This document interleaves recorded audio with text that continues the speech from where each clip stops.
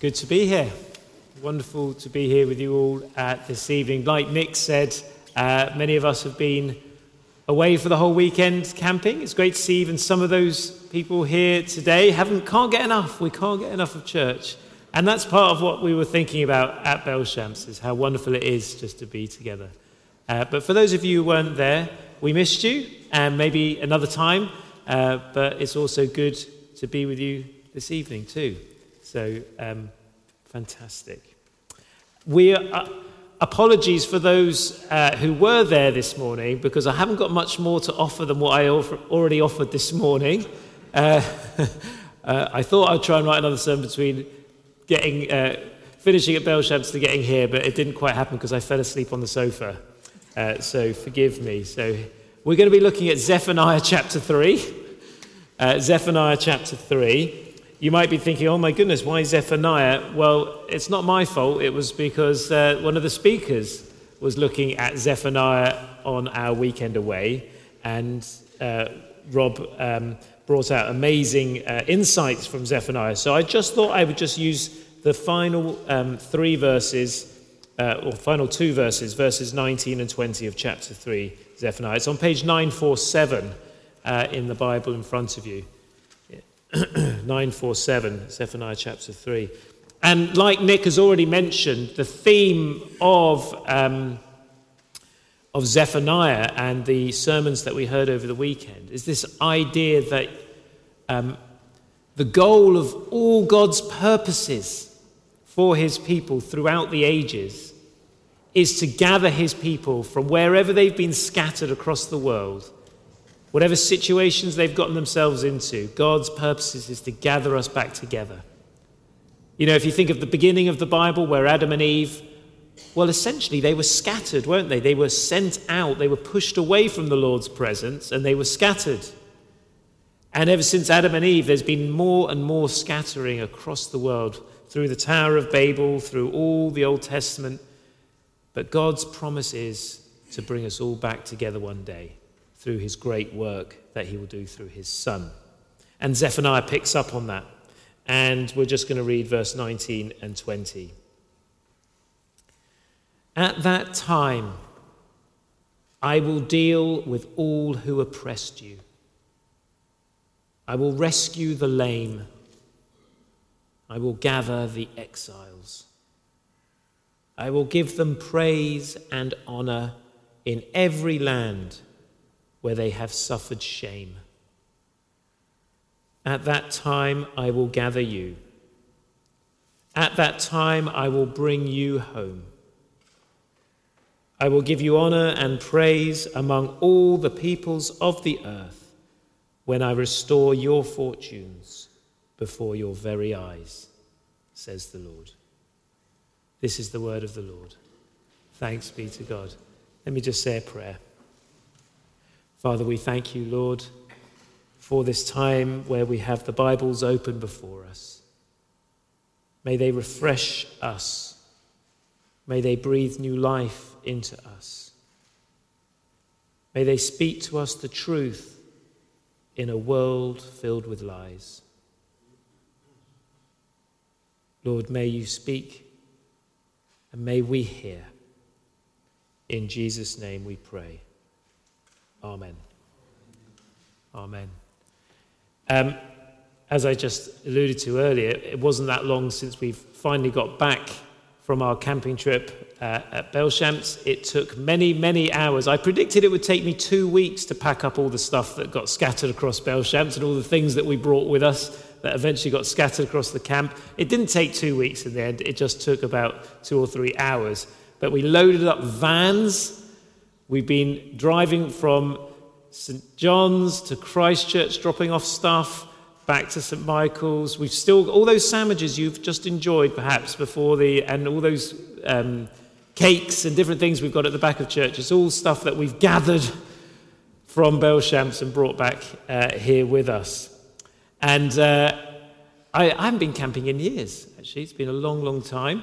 And we brought far too much stuff with us to Belchamps, 2 carloads just for our family, which is crazy, really, when you think about it. But there was chairs, inflatable beds, sleeping bags, food, coolers to keep things cool, all sorts of things. And it was an epic idea trying to gather it all back together again. But that's the thing about our lives, aren't they? We've got lots of stuff and it gets scattered. Our lives can be messy. All sorts of things spread out in all sorts of places. Not just physical things, but emotionally, we're all over the place. Our lives might not have ended up in the place where we thought it would start. It's ended up somewhere completely different. Family. You might have family that is scattered across the world now. In the world that we live in, you could have family living anywhere. And we can be scattered, both physically and geographically, but emotionally and spiritually. We can be very scattered, lost even. Now, the whole point of Zephaniah at the end here is that God is an expert at gathering people together. No matter how far people have scattered and how messy our lives are, God is wonderful at gathering us together. I'm going to just briefly think about 3 festivals in the Old Testament that speak about God's gathering and his celebrations. Because in the life of the Old Testament, people lived all over the land. If you think about it, the 12 tribes of Judah, they all had their different places across the land. They were scattered. Well, they used to be scattered all over the place, but God brought them to the promised land. And he gave them all a different tribe and different areas. But 3 times a year in the Old Testament, he commanded us to gather, his people to gather at Jerusalem. So can you imagine that? 3 times a year, you'd have to do a Bel Shams festival where you would all leave your places and you would gather together in one place. But not just 15 minutes up the road. Some people would have to travel for days on end to gather from all the corners of Israel to be together. 3 times a year that would happen, that God would call his people together. And the first festival I want us to think about, the first gathering of the year would be Passover. Do you remember Passover? What they would be celebrating there? They would be celebrating all that God did for his people in setting them free from their slavery in Egypt. When they were scattered, not just in Israel, but they were trapped in a strange and foreign land under oppression. And did you see Zephaniah said that? He said there, didn't he? At that time I will deal with all who oppressed you, verse 19. They were scattered in a foreign place. But God did a miracle in setting them free because they couldn't do it themselves. So he had to set them free. And he did that, didn't he, through those great miracles through Moses. But the key one that they were to celebrate is the one regarding the Lamb. The Lamb. It's funny that if you were going to set people free from the most powerful nation in the world, you would probably send James Bond to do it rather than a lamb. Because what could a lamb possibly do to set free from the greatest superpower and Pharaoh and the greatest king of all? You would send James Bond, wouldn't you? He doesn't. He sends a lamb. But the lamb has that secret weapon, doesn't it? The lamb. Because the lamb was able to spare anyone from God's judgment. The lamb, the innocence and the preciousness of this lamb was able to spare anyone from God's judgment. And so when God's judgment fell on Egypt, those who had sheltered under the blood of the lamb were safe, or the firstborn sons anyway. But of course, Pharaoh and those who didn't trust in the lamb came to a horrible and tragic ending. So every year, God's people are to remember this lamb that set them free. And once they were set free, they were free, weren't they, to leave Egypt, cross the Red Sea, and go to the Promised Land. But they also were sustained by the Lord on that journey from Egypt to the Promised Land by a special food that God gave them. Do you remember what that food was? Manna, of course. I've got some wafers here somewhere. Manna, bread. So the festival was two things. A lamb, you'd bring lamb, and you would bring bread. To remind the people, both what God did for them in the past, but what God will do for them through the Messiah, through Christ, who will one day be sacrificed to set the people free. So the first festival shows us that in order to gather us together, in order to bring us back from the lostness that we have in life, will require the sacrifice of the Messiah. In order for God to gather us, Jesus must die. He must die. So that first festival celebrates Jesus, celebrates the Messiah. The second festival is called the Festival of the Harvest. The Festival of the Harvest, the Feast of the Harvest, or otherwise known to us as Pentecost. You know, every year, 50 days after Easter, we celebrate Pentecost, the coming of the Holy Spirit. But that's an ancient feast that goes all the way back to the Old Testament, where God would ask people to gather to celebrate the first bringing in of the harvest. So you'd all bring a bit of your harvest that's come to fruition in your farms and everything, and you'd bring them to Jerusalem, and you'd all have a good bundle of food to share with each other, and you could celebrate. Now, that celebration was all about giving thanks for the coming harvest that would come this year. Now, what's God pointing to on that one? Well, it's the same thing when Jesus says, the harvest is plentiful, but the workers are few. The harvest is plentiful, but the workers are few. In other words, God is telling us that actually it's another gathering, isn't it? Not only are they gathering in Jerusalem, but they're also gathering their crops. And every time, I don't know, I'm not a farmer, and maybe you're not a farmer as well, but if you've ever had to gather things together like that, you might have, even in a bundle like that, you might have hundreds and hundreds and hundreds of sheaves of wheat. Yes? And as you gather that together, not only are you saying, yeah, I've got a great big bundle, but you're saying that every single individual piece of the crop counts and matters. And that's true of us today. We're a gathering. And God doesn't just go, I'm just going to sweep a bunch of you in like that. No, the Bible also tells us that he looks and searches out for each and every one of us to gather us in. Do you remember Jesus talks about the parable of the lost sheep? How he says that he was willing to abandon the 99 to go and seek out the one. To go and bring in that.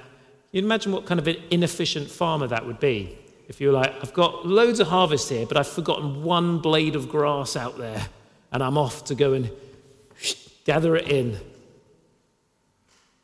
But that's what Jesus is like. He gathers us and he sees us. Sometimes you can feel lost in a crowd, can't you?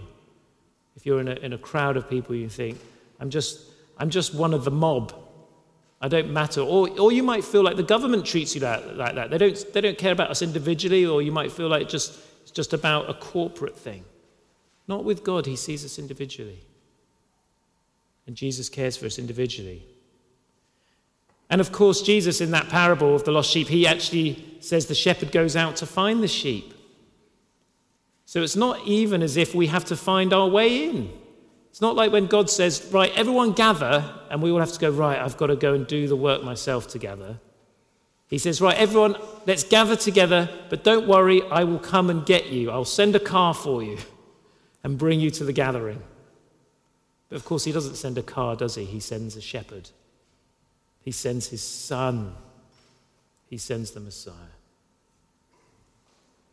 And again, that teaches us, of course, that when he does send his son, it's not an easy journey for him. Because we've been scattered all across the world. We've been scattered spiritually to very deep and dark places. Some people have been scattered and lost into very, very dark places, haven't we?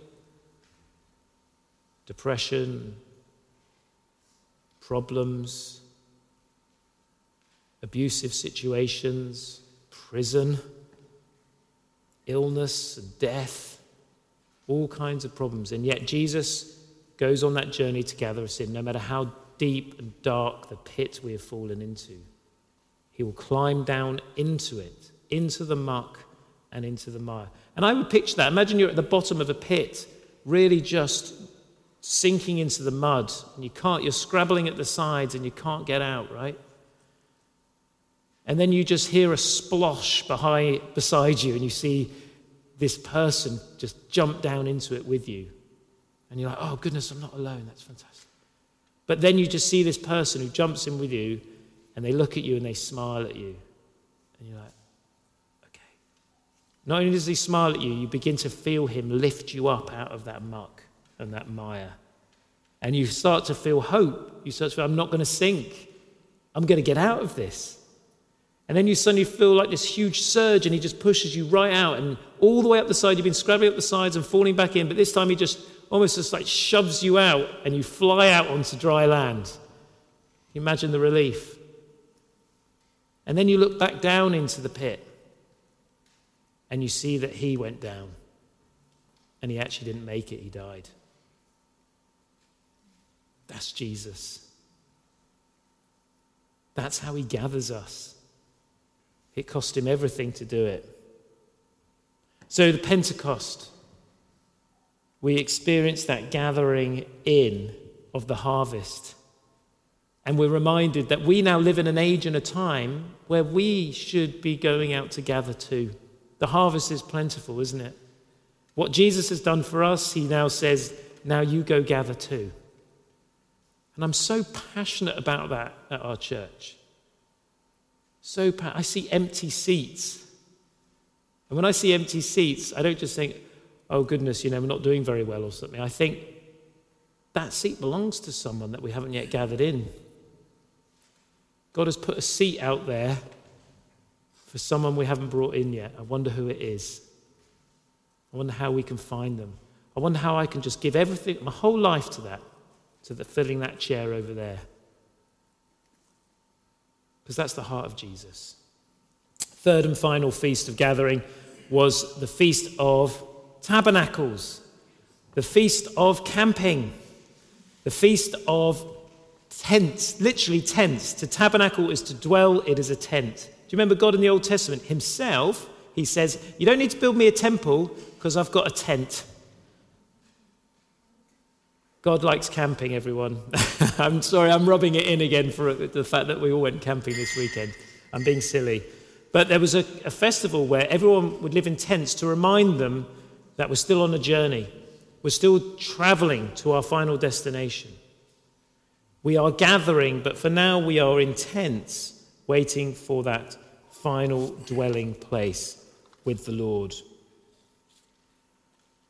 And that festival was to celebrate, not only is God just gathering us home, but the fact that God himself wants to tabernacle, to set up camp, to dwell with us. He wants to bring everyone together for the final and greatest celebration of all, where God and Jesus will finally dwell with his people. And he has done it. He has done it. My hope is that that day wouldn't be too far off. But even if it is too far off, God has given us these gatherings that are a foretaste of the great gathering to come.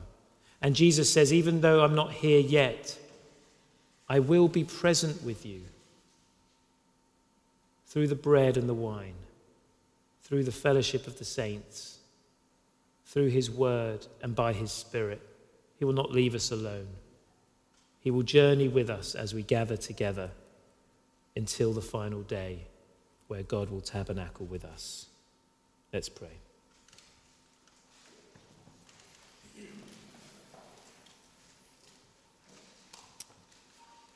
Heavenly Father, we thank you that we have such a Saviour in Jesus. And we thank you, Father, that there is greater rejoicing in heaven over one sinner who repents than over 99 righteous people who do not need to. Thank you, Father, that your heart is for sinners and that Jesus is a friend of sinners.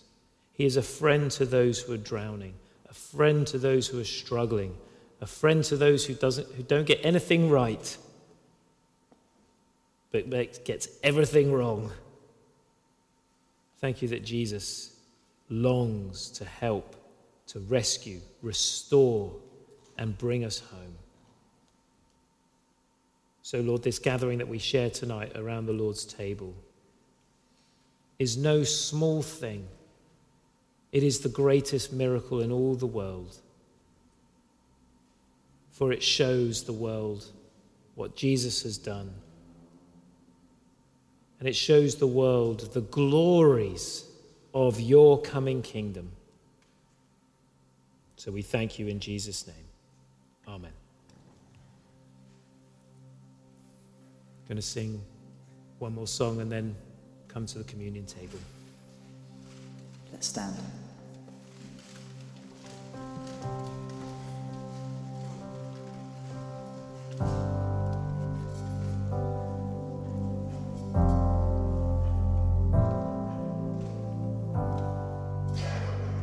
How great the chasm that lay between us. How high the mountain I could not climb. In desperation